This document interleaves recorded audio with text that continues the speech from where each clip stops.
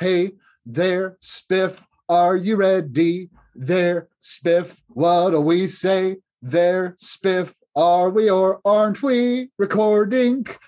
Oh, 2 on 1, everything else is ready. You and I, we welcome our guest this week. Douglas Ann comes back to talk again, this time of Sondheim, man, and it's merrily for us, but us old friends hear the good song it ends. So here's to us, who's like us, damn few. Hi, you're listening to 2 on 1. I promise not to sing anymore this episode. I'm the Reverend Arthur Stewart. You can't make that promise. And I am the Reverend Stephanie Kendall. We're merrily rolling along today in Sondheim month. It's good to see you today, Spiff. Good to see you. How's your new year going? You know, it's all right. I always make too many resolutions, but this year I'm sticking to it. Maybe. I don't know. You don't know? Are you going to share your resolution? I have another like enormous list of them. And there's too many to come up, but I'm blogging again, and I'm not going to share my blog name in case I haven't posted any posts yet. So I want to tell you about our dear friend and sponsor, Jeff Wunrow Designs. Yes. Because as our listeners know, Jeff Wunrow is still our lead sponsor here on 2 on 1, and we are fantastic. Amazing. I'm going to say it again right now, and I'll say it again at the end of this promo. You can use our new code 2 on 1, all one word, all letters, then 15. 2 on 1, 15, number 1, number 5, for 15% off your entire stole order. It is valid through the entirety of 2022. Friends, we've extended this discount, or rather, Jeff Wunrow Designs has. So if you have stoles for Advent, for Epiphany, for Lent, for Eastertide, for Pentecost, for Ordinary Time, for weddings, for funerals, for Pride celebrations, or anything in between, Jeff Wunrow is your guy. Well, so we're in the midst of Sondheim month. We are. And talking about the life and legacy and a few of the shows of Stephen Sondheim. And we're so thrilled to welcome back today the Reverend Douglas Ann Cartwright. She's here to talk about Merrily We Roll Along. I gave her a 30-second warning, and now I'm going to hit admit. Fantastic. Okay. All right. There she is. Welcome back to 2 on 1. We're so glad you're here. And thank you for having me. Sondheim month. Yes. So Sondheim. When we reached out to our folks right after the passing of Mr. Sondheim in late November, early December, time is a blur at this point. Douglas Ann was at the top of our list because she's a theater nerd like we are. And I know her well enough to know she loves Sondheim. So we're like, hey, we have one topic picked. We're not going to tell you which one, deuces. What do you want to do? And Douglas Ann was like, I'd like to do Merrily We Roll Along. So what is it? Why did you pick it? Tell us all about it. I love Merrily We Roll Along primarily because I was in it in college. I was in the ensemble, and I just remember it was such a wonderful experience with the big cast. And the more that I grow up, the more and more it becomes even more relevant for me. And I think watching it now in my mid-30s, looking back on the life that I've had until now, it's a lot. It's even more impactful than it was for me then. And so I think it's a show that grows with you. Well, for the uninitiated into the cult of Sondheim, Merrily We Roll Along is a 1981 musical based on a movie. So book by George Furth, music and lyrics by Stephen Sondheim, directed by Hal Prince. And it's this amazing. What's that? I'm sorry. Based on a play. Sorry, I do want to back us up. It's originally a play. Yeah, not a movie. I beg your pardon. I believe there was a movie version, but I could be wrong, and I am wrong consistently. No, it's fine. I just wanted, we're naming that. So the play starts with two friends on the outs, and it goes backwards by about 20 years, and it kind of tells the story of how they came to be retrospectively. Famously, this show flopped so hard on Broadway when it came out. They had a cast where like the oldest member was 25 and the youngest was 16. It's like that Sondheim show. and it actually ended the partnership between Hal Prince and Stephen Sondheim for like 20 years. But okay, so Marilee. On that beautiful note of friendship and connection. Dun, dun, dun. No, I mean, it's true. I think it ran, 16 performances on Broadway, like in its actual run. It did like 59 previews in which they were all just like, every night was a rewrite, every new thing. And yet it has a very kind of cult following. It has some real bops in there. Like the music, some of it is just truly stunning. And also the show has its problems. And yet what I like about it, I don't know if y'all kind of resonate with this, is that it continues to work on itself. Mm.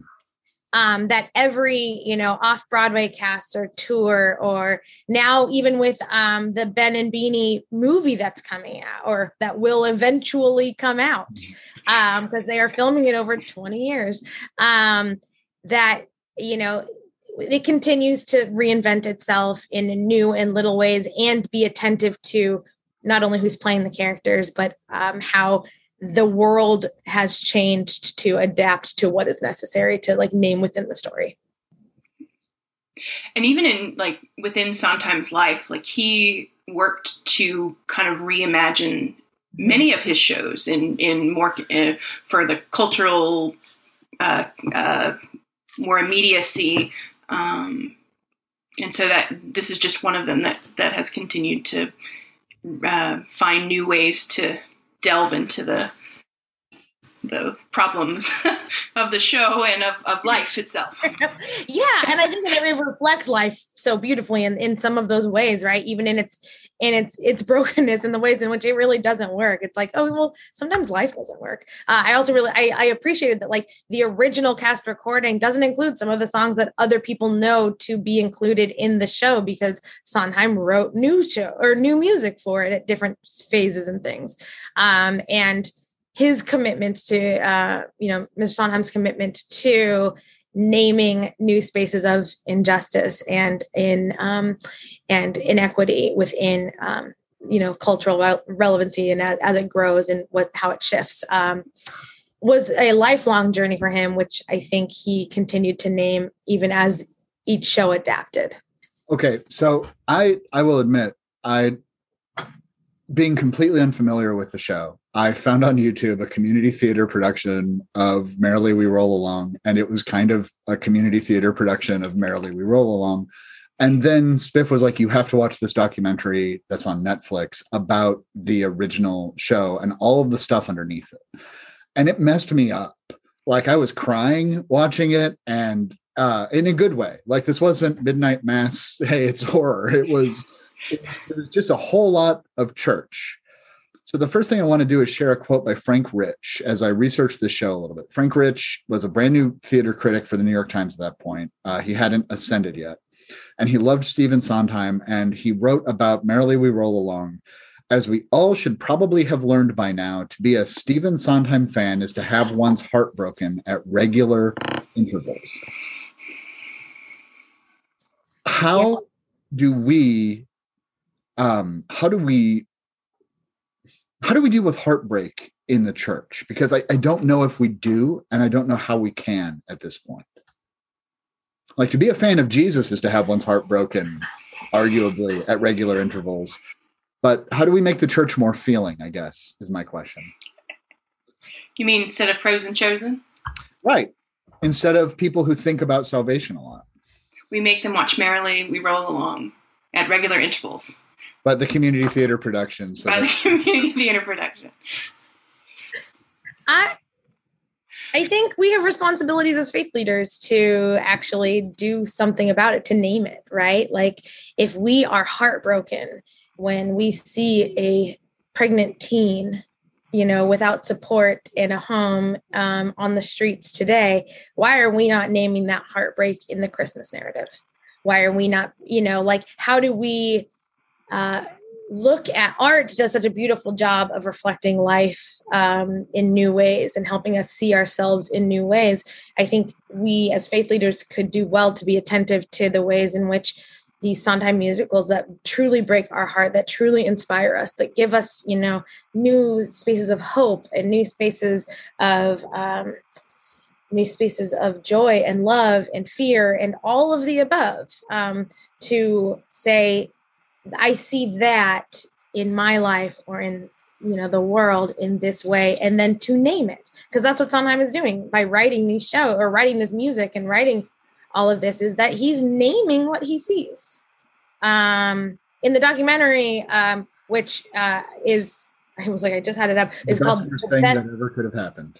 Yeah, The Best Thing That Ever Could Have Happened. You can find it on Netflix. Yes, thank you, on the red one. Sondheim talks about how I think it's Sondheim who says he was going to be a mathematician. Mm-hmm. And then he got to college and took a music class. And I just think how much the world would have missed had he gone into something more stable, or something, air quotes around that, or something more, that is a bit more respectable in some spaces and circles. But to lean into the arts and to have our children lean into the arts in ways that are life-giving, and to support that, help us as a society name the ways in which we pain, the ways in which we long, the ways in which we love more faithfully. I think it also gets into kind of this challenge of church that I keep seeing and running into, is that we so much want church to be comfortable, and we want to feel the familiar things, and the liturgical calendar. We repeat these things over and over and over, and they often, for me, it feels like they become rote. Like they're just, this is the way that we have always done it, and so this is the way we're going to continue to do it. Which is the fastest way to kind of close off your heart from that sense of urgency and immediacy that the gospel is filled with. And I think that's, when you look at musical theater, Sondheim creates these complex, messy, disappointing, lives that are intertwined in so many different ways, and you go to the theater and you're heartbroken, like Arthur said, you're over and over.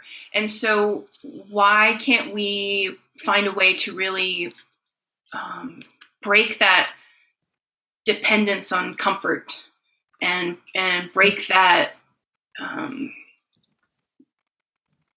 not willing to be present with one another now in the world that we have? Because I think it's not routine. It's about consistency. I don't have the right word for this. I was literally thinking today, because I had to stop and take breaks. I watched the documentary before we started the show, because that's when I had time to do so. And I literally remember thinking to myself, everyone should not be allowed to stay in a congregation for more than 10 years. Not just clergy, everyone. You should at some point just be sent out to go to the church next door, go to the other Christian church. If there's not another, I know we're all DOC pastors. Go to the next DOC congregation if there is one. And if there's not, then go to the Methodists. Let's do congregation exchanges. But then you say, here's the experience and the traditions and what's important and what I really think matters to me here. And we all kind of have to pull, what is it? You pull out treasure old and new and see what's worthwhile. The show, they showed clips in this documentary of people walking out during the performances. You can't avoid it, because they stand up right in front of the camera and they're leaving. And it's let me see here. It was, you could feel the discomfort. And Merrili's not a good show. I'm sorry. I don't, and I've only seen the community theater production of it. So from Los Angeles in the 90s, but it's oh, okay. She's a drunk. Oops. She's a teetotaler. And oh, wow. It's a little ham-fisted at times. I'm sorry, George Firth. I feel like you could do better. But what if that's part of the point? What if the point is discomfort, and we don't sit in discomfort well, and we don't hold that? And I know we just kind of said that. We walk out and we walk out. No, I think Arthur named what Douglas Hamilton, or what you were just saying is, so what Sondheim does is break away from the traditions of comfort, or what the whole kind of crew did, right? In casting, in costuming, in set design, in the music and the book and all of it. And people wanted a Sondheim show. And people wanted, and they wanted that Sondheim print show. They wanted company. They wanted all, the things that they knew. They wanted West Side Story. And then they leave because they don't get what they want. And so I think it's a both and question. It's how do we both break the cycle of comfort, which I think we need to do in church writ large, because yes, it's so routinely rote. But also when we do that, how do we say it's okay to stay? We're with you, stay. Like, we're still here. It is still a Sondheim show. Not a Day Goes By is still an incredible song that has that same power as, any of the ballads of West Side Story or Sweeney Todd or anything else. It is still Sondheim. He still journeys with you. You carry that. And you give the grace to say, maybe this wasn't my favorite, but also it's still a show. God is still here. So in the church, I'm thinking, like, how do we, flip the tables? How do we say, here is an entire year of children's worship, or children's Sunday, and it is still just worship. It is not children's worship. It is still just worship. We're not going to do that because people have expectations and thoughts and whatever. But I think what I'm hearing from both of you is a little bit of that, is that we need to disrupt it in ways that both make people uncomfortable, but also part of our job as a faith leader is to journey with them in that discomfort so that they don't actually leave the theater. But it's also, I think, having the courage to call out inappropriate behavior that makes the comfort stay. Like, so Bookkeeper currently, the people who threaten to pull their financial giving because they don't like something that's going on in a church. Mm-hmm. And that's equivalent to the people walking out of the theater because they don't like the show. And some people need to leave. I mean, and it's okay if this isn't your cup of tea. Well, I guess where it's like, maybe leave the theater, maybe leave that show, but don't leave your love of theater. Well, and I'm always reminded of the Francis Chan quote. Somebody said to him as they were walking out of worship, I really didn't get much out of worship today. And he said, it's a good thing we're not worshiping you then. It's like, it's just that contemporary music. It doesn't feed my soul in the same way. Right. So make yourself a damn sandwich. Like, I'm not an omelet chef. I'm a pastor. Excuse me. I'm sorry. That's a little. No, Stephen Sondheim said in this documentary, he was talking about how people just freak out over the show and they're like, we don't like it and what's wrong. And he said, we committed the unpardonable. I took notes for the first time in my life and I'm really excited. We committed the unpardonable crime of being mavericks who were successful. And we could have been hacks and they would have been great with it. Or we could have been creative, but poor. And that just hit me in the heart, not at my current setting necessarily, but just in the church generally, because we can do these really cool one-off services, right? And we can be like, look how expensive it is. We're going to do Taizé and interpretive dance or whatever the Spirit leads us to. But by God, we better get back to an organ prelude and a 20-minute sermon. Yeah. I mean, yes. Rant over. Sorry, that wasn't really a question. I apologize.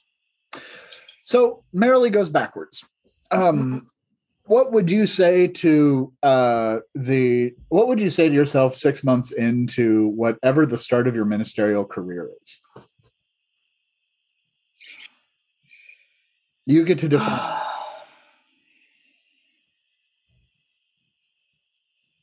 6 months into ministerial career.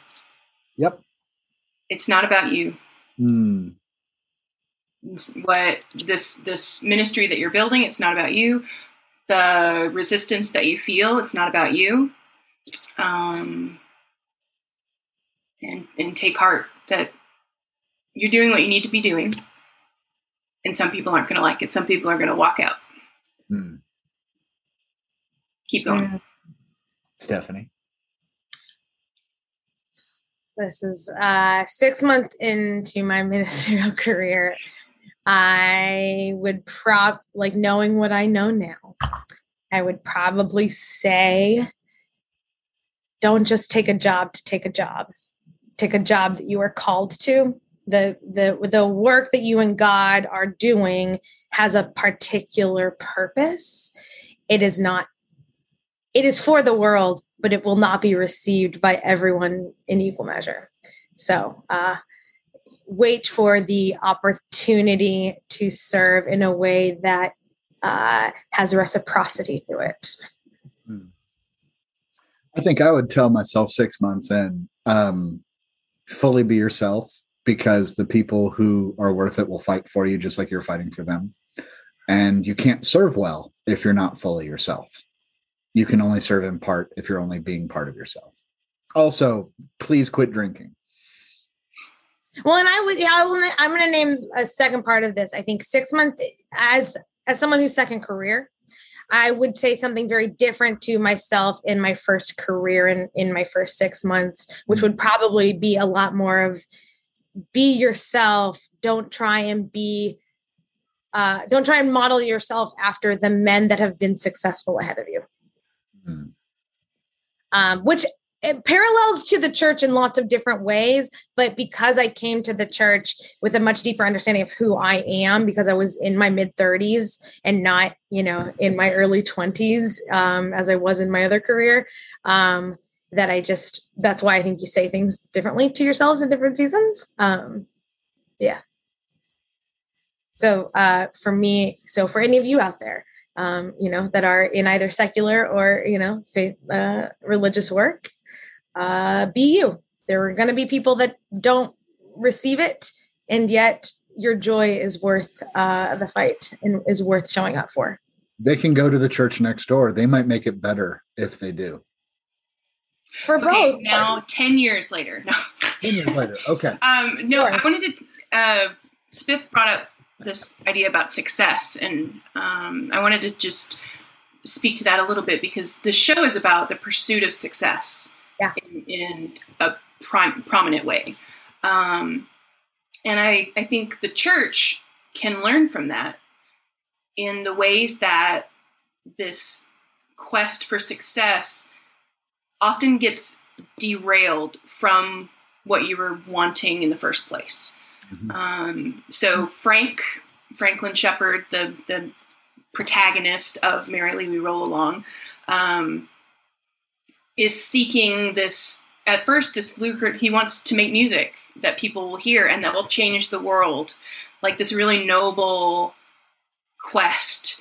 And as we go backwards, which is forwards in the show, it's really confusing talking about it apart from the show,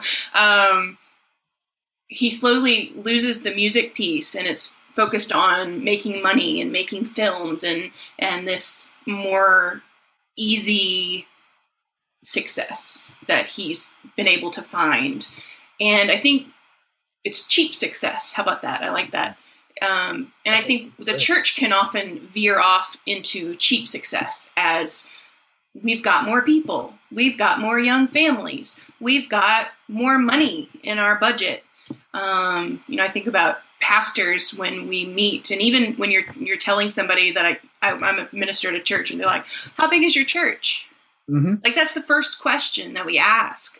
And that's a cheap success. I always say, it's worldwide. How's your church? No, I think you're right. I think we forget to ask ourselves how we are defining success, because especially in this documentary, I was with Arthur. I was really moved by it. And I was familiar with the show, but hadn't seen the documentary. And it starts off and everyone is just excited. They are like, this is the show that we want to be making. This is the show. Like, if I die tomorrow, I am happy because I have made this show. And why does that change? Because financially it, or like critically it become, it isn't a hit. If it moved something in the performers and in the cast crew, everyone that put it together, is that not successful? And I would venture to say yes and no. Obviously, there's lots of different ways to answer this, but I think that you have to continuously ask yourself, how are you defining success in this season, in this day, in this moment?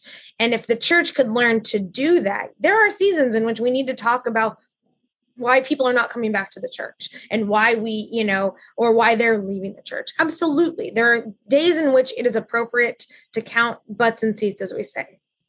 It is not the only measure of success. It just happens on some days, it's okay. And on some days, the collection plate is, let's look at that and talk about a strategic way in which we can gain support and talk about that. And most days, I hope we are asking, are the 2 or 3 gathered in my name growing closer to God? Right. And I think that we ask that question on special days rather than the other way around. And I think for this musical, I think that that's what it did well. It said, what do we want to change? What do we want to do? How do I, I think it was Hal Prince, one of them was saying it's so exciting to be in a room of young people's young experiences. They aren't jaded. They, they have this kind of raw talent and energy and excitement about life and about, which is what this show is about. It is about life. And which I almost just started saying Rent, and that's a whole other issue of mine. But so, and that is a measure of art that should be taken seriously. And yet what people talk about is 16-day run. It hasn't had a real successful term on a notable stage, West End, Broadway sort of a thing. So that's my how do you measure success rant. Well, so with this cast, famously, the original cast was all young, as we've talked about, and they were supposed to play old and go back to young. How do I phrase this without sounding like I'm being hypercritical of the Big C church? We do a disservice to our young people when we say stuff like they're the future of the church. They either are the church or they aren't, and they are. Yeah. With Merrily, should we have older actors trying to play young, or should we have younger actors trying to play old? Or do we just how do we make this show work? And as the corollary within the church, how do we give young people the room to be who they are at any age, if that makes sense? Or was this an Arthur question? I hope it's no. I have an answer to that, but I want to hear what Douglas Ann has to think. Why don't you go ahead? I'm still processing. Sure. I think we need to allow people to be themselves in the moment. So I think we would do well to cast 3 to 5 different actors to play the same part, because we carry ourselves physically and emotionally different in different stages of life. And how much more diversity of experience of personhood could we gain through that understanding if we say, okay, you 6 people are, you're Frank. What are the ways in which you are similar? What are the ways in which you are different? How will that narrate how Frank grows and change and moves, from one space to the other? Maybe it's a physical kind of thing that you can all do together and learn from each other that maybe the oldest cast member of Frank does naturally, and, or maybe it's the youngest one does naturally, however that might look. And I think for the church, we should do the same, right? What does it look like to have at the table, an intergenerational table, and a table that is expansive in age, gender, sexuality, race, class, all of it, and say, and, here is the kingdom, sharing the feast of Christ, rather than saying, here are the people that we have specifically cast in this role this Sunday to play this part. What if you popcorned church scripture? Okay, everyone, here's the scripture on the board behind me. we're going to just, kind of zigzag up and down the pews. Everyone say the next word and we read it together. I mean, that's just kind of off the top of my head, but like, what does that look like when we allow people to be present in the moments that they are actually living to inform the work that we are called to do? I like that a lot. It reminds me, we did a pop-up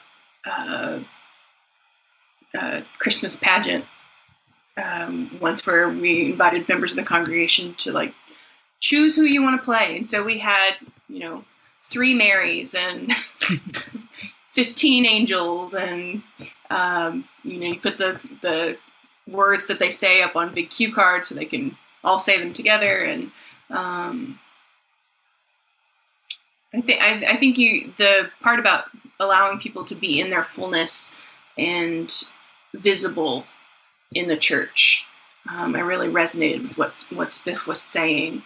I'm for the show itself, I'm not convinced either way. I like the idea of having multiple people playing the characters. I think it's okay for the show to have young people in the roles, because Yeah, well, I'm with you. I too think that it's okay. I want to just be clear. Because I think that it also, maybe your gift is acting, and you can show range, and you can, manipulate your body to be old or young or whatever. And if your craft is that, then let's do it. And I think that there's that too. I just don't want to discount what does it actually feel and look like to cast it in that way. I don't know. I have not seen that done, I guess, is a way in which I would say, oh, I'm curious. And also maybe it's bad. And that's okay too, because I think a lot of what we are fearful in theater and the church, and as all you deuces know out there, my church has always been the theater. I did not come to the church until years later. And so where I find God most frequently in connection to my own soul and being is in those silent moments when I get to turn off my phone and I don't have to be around anyone, and I get to take in someone else's story and someone else's gifts so fully in that present moment. And so, but I think we are afraid to fail, if not just for the reason that we're looking at a Sondheim show. Like Stephen Sondheim is like the most prolific Broadway composer of all time. I don't know, if not one of. And yet, here is this flop that has its own documentary of it. I also like for the cast, the way the original Broadway cast, there's not a big name. There's not a Patti LuPone. Well, there's not and so Alexander and Giancarlo Esposito. Okay. But they were nobodies when they were cast. Right. Yeah. And so I really like that idea. I think translating into church, we know a lot of really wonderful preachers who have this huge reputation and then are able to go to whatever church they like. And there are lots of other ministers who are maybe equally gifted in different parts of ministry who aren't that lucky. And so I like the idea that let's go with somebody who doesn't have this clout behind them because we want to do something new. And let's create this collaborative environment in which we have to take risks and in which we get to reap rewards. I'm going to bring up 2 points here. One, we were all ordained through the Southwest region of the Christian Church Disciples of Christ. The final interview for the ordination process in the Christian Church Disciples of Christ in the Southwest is you walk into a room with one ally, and there's 30 to 40 people at tables in a circle who rapid fire questions on everything from theology to polity to really anything. All of it. So I love it. I wish my interview could have been 6 hours long. I thrive on that. A room of 30 people who don't want to laugh at my jokes that I have to win over. That's called a stand-up show, right? I also help coach and mentor is not the right word. Raging introverts who need time to think about answers to questions and who pray beautifully and who have to have time to craft words and can't just suddenly be like, well, let me tell you four differences between Barton Stone and Alexander Campbell. Here we go. One, right? It's that expectation. The second thing, I'll stop ranting in a second. When I served Midway Hills Christian Church in Dallas, a couple had transferred their membership to University Christian Church in Fort Worth. University Christian Church is a big steeple church. They're amazing, and our ministries looked different. They still do, I assume. And that couple came back to visit Midway Hills, and they gave me the greatest compliment, and it took me forever to realize it was a compliment. They said, when we come here, it's refreshing because you all are amateurs. Like, it's not polished, it's not professional. And it took me a while to realize it was amateur, that is, lover of. And that's what kids were. They were amateurs. They eventually became professional, but throughout this documentary, there was always, I was sure they were going to fire me. I was positive this was my last day. They were totally going to fire me. We were amateurs. We were at risk. And that's part of the whole, like, we should all change churches within 10 years of showing up at one. There has to be this, like, this peril of community. So we're invested in it. So we're not just like, I wanted another company, because company's great. And there's only one. Like, there's only one university in Fort Worth. There's only one Midway Hills in Dallas. There's only one Riverside. Why can't it be what it's supposed to be, not a cookie cutter of something else? Yeah. I'm sorry. That wasn't even a question. No, you're good. I think that there's a lot to process in all of this. Like, Maryland is an answer right now. What? Southwest Region final ordination rules. No processing. Go. I'm just kidding. Sorry. Well, no, I mean, if we're talking, I talked about my ordination in a couple episodes back. I talked about it a lot. I really enjoyed it as well. And I think that it taught me a lot. It's something it's actually, it might be the thing I'm most proud of in my life to date. Because I was scared out of my mind. I can still feel my body release the tension when they're like, we need to talk, and they release you. For those of you that don't know, you're in that big room for like a little over an hour. Mine was like an hour and 45 minutes. It was a long time.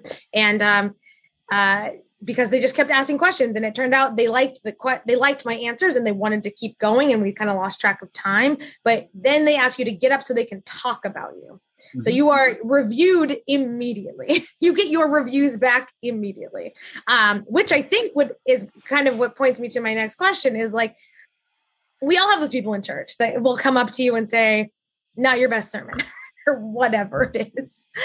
And I think often it's like, ugh, okay, great. Thanks so much. But is there something there that we undervalue? Should we ask people to be more, let me rephrase that. Would we gain more as a church as we cast vision for what is yet to be in our communities if we made space for that more immediate feedback for those that can give it, and for those that need a moment to process, for, however they process and do things, to also allow for that to happen? Like, I don't know many churches, and maybe that's just because the two I've served didn't do this, so correct me if I'm wrong, but like that the process of feedback and what is life-giving is a continuous and open conversation. I mean, I'm impressed that people listen and are able to say, that wasn't your best sermon. Like, that's leaps and bounds away from good sermon every Sunday. But yeah, I think, I've seen some really cool examples, like the Gathering here in the DFW area. They have the talk back after the sermon where people can put forth what they heard in the scripture, what they heard in the sermon. And so I think that's a really cool example. But I also how do we, in some ways, preaching is really wasteful because every Sunday we come up with this, and some Sundays it's going to be not your best sermon, but it still has some nugget of something that we need to continue to think about and continue to process and continue to put forward in, like, today, how does this resonate with my life? but we just move on to the next one, and we move on to the next one, and we move on to the next one. Like, I think back to kind of history of the church, and when you have traveling preachers, and so you've got a church that's sitting with a sermon for however long until they get a new preacher in, and like there's time to sit with it. And so I wonder if there are ways to do that as well. To have one of my colleagues in ministry, we were serving the same church together, and we'd preach on the same scripture for a couple weeks in a row, or we one after the other. I can't remember exactly, but like one of us would preach about it, and then the second one would preach about it. Oh, wow. And so it was a continuation, and there were some new things that would be brought forward, but it also just refresh in people's minds what the last sermon was about. And so I don't know if there's ways to make it not so every Sunday is a different show. Well, and that's, part of what I really like. Oh, sorry, Arthur, did you have something to say? I just really like that. And that's all I wanted. I do too. Yeah. Well, so the last, I think 3 years I've done this, in which I preach on this. So I write our weekly newsletter, so that there's especially when Pastor Kaji is preaching, so that our community gets two different takes on the text, and, you get to engage it that way. But when she's gone on her sabbatical, or when I'm, on, my sabbatical, but when she's on her sabbatical, usually during the month of August, I pick 2 weeks and I preach the exact same scripture, just I do it in entirely different ways. And my newsletter is different. So it's 4 separate exegeses that I do for within these 2 weeks. I use different illustrations. I come at the text in different ways. And for me, I see that very much in this Merrily kind of storyline of its inception to kind of even today, that like it's the same but very different, and it's the intentionality that you put into it. It's meaning the casting or the music or the location, or just culturally and socially where we're at writ large, how the viewer might see it. And it's been a really helpful thing in which that I have continued every year, because if we do believe that God is still speaking, and, especially through scripture, and for me, that often also resonates for scripts and musicals and plays and the theater, that I get something new. I've seen Rent 40 times, and every single time I get something new out of it. And so I wonder if for us as faith leaders and as theater lovers, if there isn't something to, it's a new show every night, and yet it is the same show every night, and yet we are all new people. And how might that translate to our worship leadership or our faith and community leadership? It's also, I think, the obsession with busyness. And like in the show, like as I'm thinking through the songs, like we start at the end of the journey with these like up-tempo, hi, dreadful, fabulous, like my name, and we go backwards. And there are some moments, like Not a Day Goes By is like a stop in your tracks and reflect moment.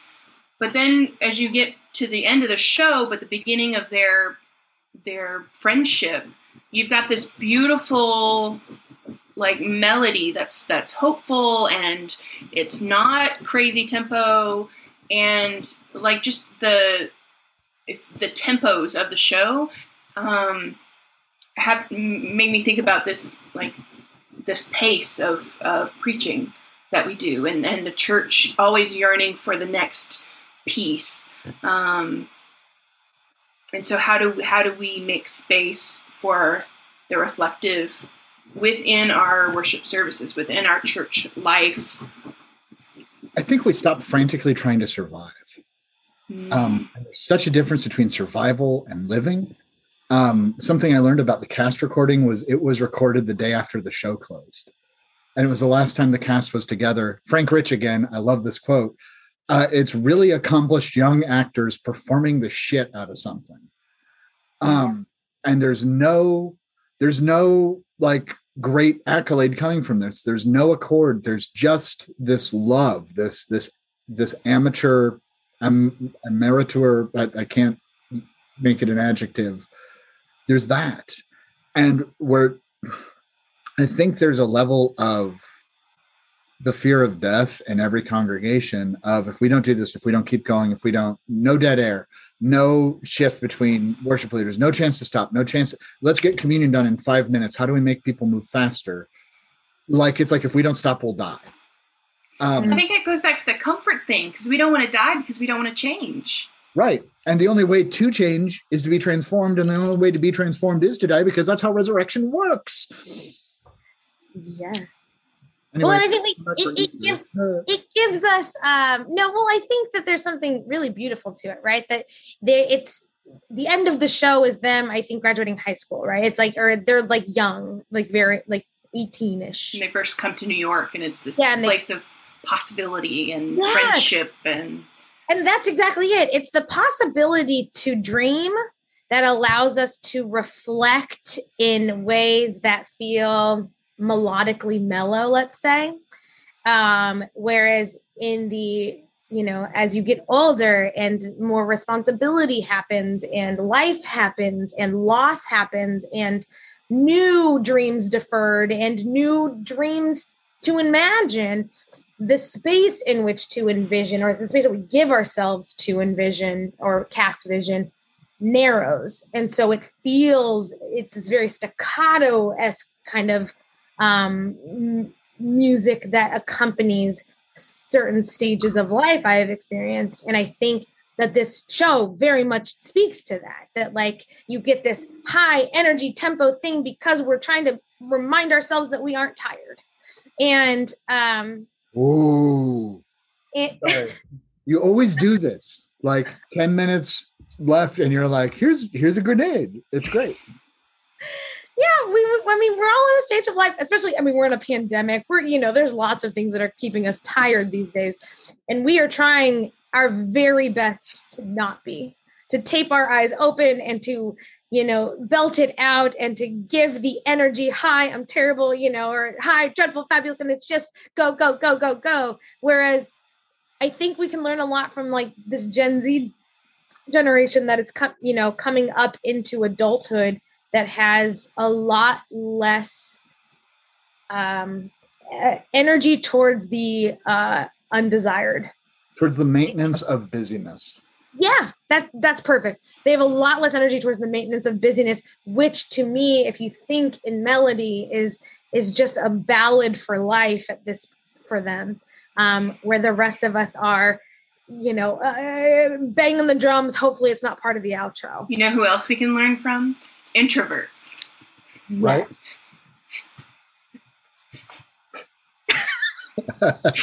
I'm actually pausing for the sake of it. Yeah.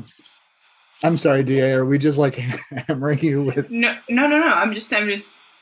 No, I think you are absolutely correct. It is hard I'm an extrovert, shocking to zero humans, or animal, shocking to literally no one. And so I don't mean to overlook or dismiss. I do think that there is a lot to learn from our introverted friends that also, but also theater doesn't give time for that either, because theater doesn't actually give the time to think and reflect in the actual pace of life, because we would be in the theater for hours and hours most days, especially musicals. There are certain straight shows that I think absolutely do that. But, are we really getting the reflection of these characters on their life and what actually got them to where they're at? No, that we're getting a quick, musical interlude that then cuts to a refrain that then gives you a new vignette of another time in their life. But that's like all art, right? Yeah. If it's good art, you keep thinking about it. You may not like it, but it's something that continues to stir within you, and you may go see it again because you just can't get that piece out of your head and you want to see it again. Have you seen a good introvert played in musical theater? I'm curious. And only because I think you named something really specific and important that is lost in just kind of this conversation. One, because we're a talk show podcast, right? And we're like, we got to be on and we're talking all the time, and it's theater. So you got to be on and you're talking all the time. And yet we can learn the space of reflection well from our introverted friends. And if art is to imitate life in ways that are helpful, I'm wondering if you've ever seen that. So showing my musical theater. So in Little Women, the character of Marmee has this beautiful song where she's reflecting on the love that she had for her husband. And it's just this, like, I could see that as being the introverted moment. Like, I think ballads in general tend to give us that introverted introspection piece. Putting that, that a ballad is space for our introverts to be seen, to feel, to process, to lengthen the thought that is kind of forced upon the scene. Right. Marion the Librarian was what I was going to say from The Music Man. The Music Man, by the way, swept the Tonys the year it went up against West Side Story. I'm going to mention that in every Sondheim episode. I hope you don't, because it is in my top 3 least favorite musicals. But I'm salty about that forever. I do want to keep us cognizant of the time. It's part of my job as executive producer of this program. Let us move to the final question, please. Yes. Dr. Sam, thank you so much for coming on again. We are so grateful. I love that you continue to come back with, you're my little partner in musicals and in theater, and that we have anytime. This connection. Yeah, please keep coming. I come on up to New York. I know y'all were just here, but let's keep doing this because I have some thoughts on Broadway this season. But as we are talking about Merrily We Roll Along, and as we anxiously anticipate the movie that will come out in 20 years, what biblical story, narrative, theme, character are you most reminded of in Merrily We Roll Along? So I have 2, but I'm going to go with the first one because I think you might be answering the second one in what we've talked about a little bit already. So I'm going to go with David because of that we see David as this lowly music maker at the beginning of his story, and then, God intervenes and fate intervenes, and, he gets this success that he had never imagined, and it's kind of tainted for him, for his legacy of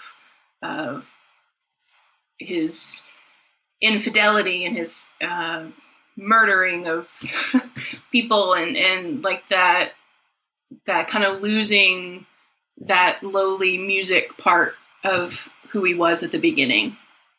So I'm going to go with that. But and then I have another one if it's not what you're going to say. Not what I'm going to say. So I want to hear what your other one is. Yeah. Well, my other one was talking about the like homiletical focus, how we zoom in and then we zoom out through the past. So did you want to speak to that? How we kind of talked about? Okay. So, just shout out to Dr. Poppy, but yeah, no. Yeah. So like as we read scripture in our worship services, we are in the present moment reading scripture. We're going back to the origin story of it that was then passed down through generations, that was decided upon and translated by a variety of people. We have the Council of Nicaea. We have that's this stacking of historical reference and context, and it's kind of I would say often, but as pastors we often think about it, but kind of for the layperson we don't often think of like all of this level of history and context that we have layered on top of one another. And so this show is that same kind of forward, backwards. The farther you get into the show, the earlier it is, but you're building upon what you've seen previously, and it becomes more, you understand more as you go. And so that kind of, I'm just going to keep doing this because I think this tells kind of the layering that I'm trying to speak. For our Goodness, listeners, she's pulling her hands apart. Well, in a horizontal fashion. I'm actually going to be pulling my hands apart in a vertical fashion. Okay. This show, we have to talk about, I think it's rooted in its floppiness. Like there's almost a subversive quality to doing Merrily We Roll Along because it failed. And every time it's done, and it's constantly a work in progress. Sondheim famously said of the show, we only bettered it, we never fixed it. And I think in that way, the church, this is the church's ministry of reconciliation. Please watch the documentary. Please listen to the track and everything else. Please watch Best Worst Thing That Ever Could Have Happened on the red one, because at the end, they go back. And they actually process it, and they talk about grief, and they talk about hurt. And some folks are like, I never acted again after that. And some people are Jason Alexander. And there's this depth, but there can't be reconciliation without conflict. There can't be restoration without failure. There can't be, it's the way the church should be, but we have to fail first. And we're just failing by insisting that we're going to get another company, so to speak. And is the church fixable? Is Merrily We Roll Along fixable? Exactly. Yeah. Well, yeah. I mean, to what end are we trying to fix? Exactly. Like, what of the church are we fixing, right? Like, to what are we fixing? And so if our goal is to just make it better each time we enter, I think that's beautiful, Arthur. My answer is, I'm going with a particular verse, which is unlike what I normally do for my final answers. Is it about it's not Revelation? And it's not Revelation. I know. Wow. Called out. We all know I love this from Revelation. Sorry. No, but I was reading this. We've got lots of things happening in the church. And so this came across my my desk this week, and I kind of pulled it, and I was like, I think that this is Merrily for me. And what it hopes that it is doing. And it's Proverbs 13:12 that says, hope deferred makes the heart sick, but a desire fulfilled is a tree of life. And I think that really what this story is about are these dreams deferred, these hopes deferred, that they are bitter in these these latter stages of life because of the ways in which they have deferred certain things and not leaned into these desires and the ways in which they feel truly called that would have been probably, who knows, because, you can't actually go backwards, but would have been more fulfilling and life-giving for them. So dreams don't die, so keep an eye on your dreams. All right, well, friends, this has been 2 on 1. We're super glad Reverend Douglas Ann Cartwright, thank you for joining us again and talking about maybe the most problematic Sondheim show there is. You're doing just a bang-up job about it. You knocked it out of the park. Friends, go to jeffwunrow.com, JEFFWNROW.com. Use our new promo code 2on1, all letters, and then the numbers 15, for 15% off your entire Stoll purchase. Buy 7, get 1 free, as we always say. On behalf of 2on1, I'm the Reverend Arthur Stewart. I'm the Reverend Stephanie Kendall. And I'm Douglas Ann Cartwright. Yeah, you are. And you are. I had to think about it for a second. That's my introvert. Like, what's my name? What is your name? Goodbye, everybody. Get more 2on1 at 2on1project.com.